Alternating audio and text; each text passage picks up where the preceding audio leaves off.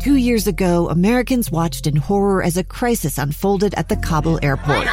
There's desperation and anguish. More than 80,000 Afghans have since arrived in America, but this story is still unfolding.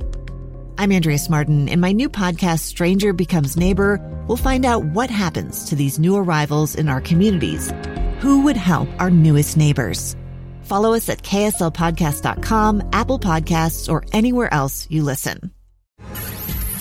Inside Sources. Inside Sources.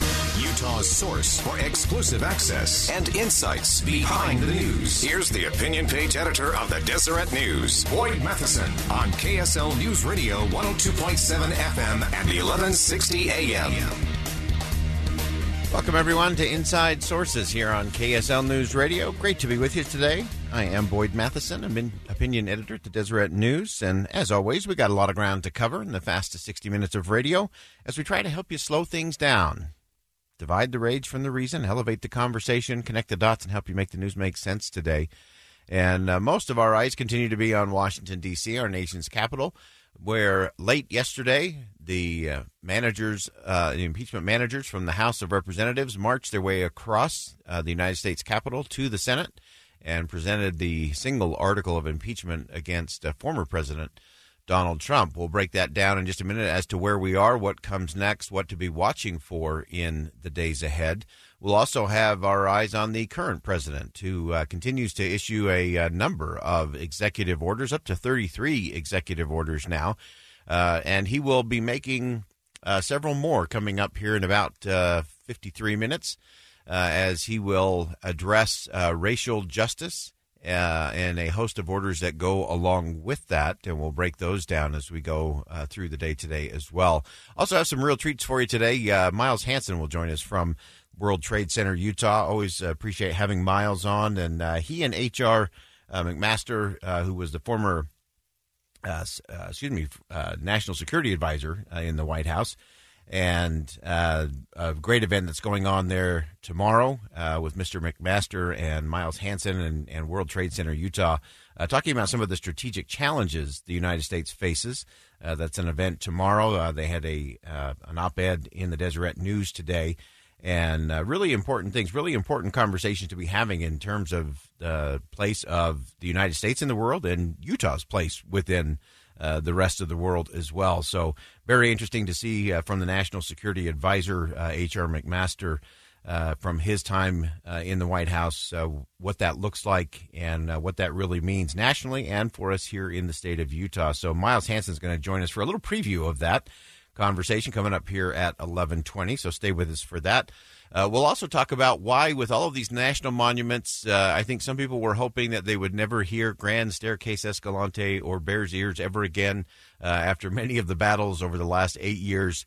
But they are not to be done, and they may not be done for generations to come. Jay Evenson's going to join us at 11:35 today to break that down, and what two Utah senators are doing to prevent that from being a political football issue for years and decades to come. There's a way out of that, and we'll talk about that possible solution coming from both Senators Lee and Romney today as they look to introduce some legislation that would really protect rural Utah in a different way.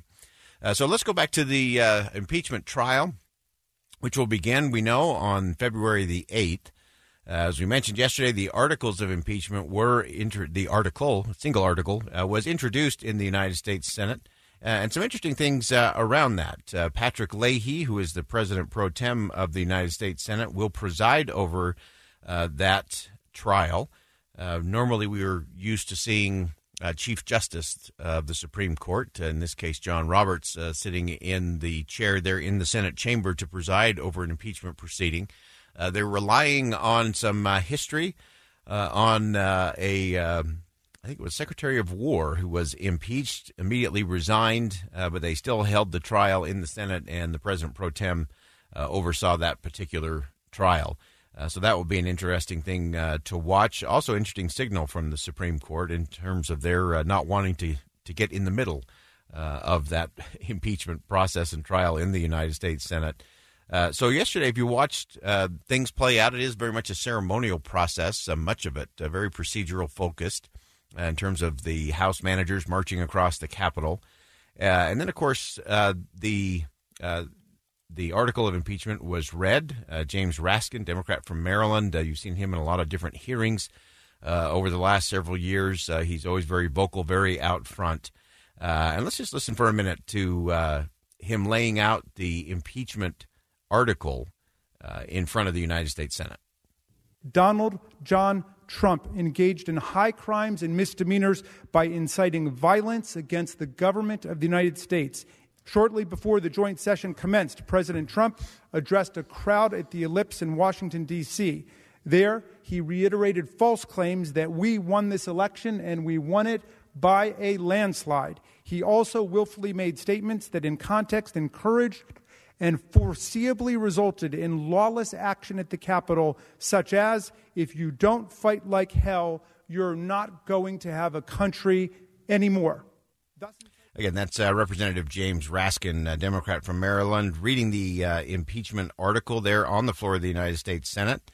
As was mentioned, the hearing will actually begin on February the 8th, but later today, probably around 12:30 our time, a little over an hour from now, the members of the Senate, the senators will be sworn in as the jury to review the evidence and ultimately vote whether to acquit or to convict.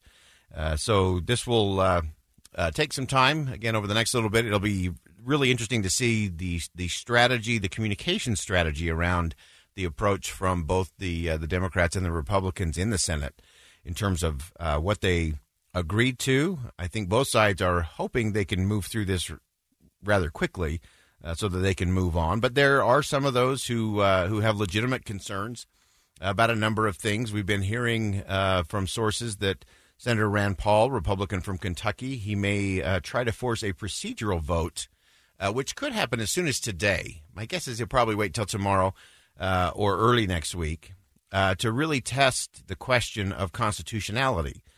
With President Trump having been removed from office by vote and by the certification of the Electoral College, is this still something that should move forward? Again, the Congressional Research Service report shows the precedent. As I mentioned earlier, it's a 1876 impeachment trial of Secretary of War William Belknap, and he was tried and was acquitted, by the way, after he resigned from office. So, again, also an interesting thing to watch and take note of there. My guess is that most of this will move forward rather swiftly as they both sides want to get on to different issues that I think are better for the country to actually start moving forward. So we'll continue to watch that. Excuse me. And the other thing we're going to continue to watch are the executive orders that continue to mount from President Biden. And I want to go to we go to this last one here in Indiana. Republican Mike Braun made an interesting statement in terms of the talk of unity and the use of executive orders. I think that idea of Biden talking about unity, I haven't seen one unifying thing that's come out with what they've done through executive orders, policy promotion in general. Again, a lot of challenges there. All of you know that I don't care which party the president is from. Executive orders have their place, but it should be used infrequently. Few and far between are the cases when the executive orders should be used. Again, that's not a Democrat or a Republican issue. That is a governing issue. And governing by executive order rarely leads to lasting results. And it does create more division. And so it will be interesting to see how the president does that. We know he will sign a couple more executive orders today, most of them around his focus on racial equality. And so that will be done at about noon our time from the White House State Dining Room. Vice President Kamala Harris will also be in attendance at that event. And I'm going to be listening for, what does this really mean and how do we actually move all of these things forward in a significant way. You can do some executive orders that are more air than substance, and we have to watch for those as well. All right, we're going to go ahead and step aside for a quick commercial break. As I promised, when we come back, we're going to do a little instant preview with Miles Hansen Great event with World Trade Center Utah and H.R. McMaster, former National Security Advisor, coming up next on KSL News Radio. Stay with us. A stranger with a gun came upon 2 teens taking pictures under a rising full moon. But violence is only the beginning of this story. Sometimes I thought, there are no miracles. Yeah, there are, and this is a big one. I'm Amy Donaldson, and I've spent my career talking about how lives are undone by violence. The Letter is a podcast about how lives are remade. Follow The Letter at theletterpodcast.com or wherever you get your podcasts.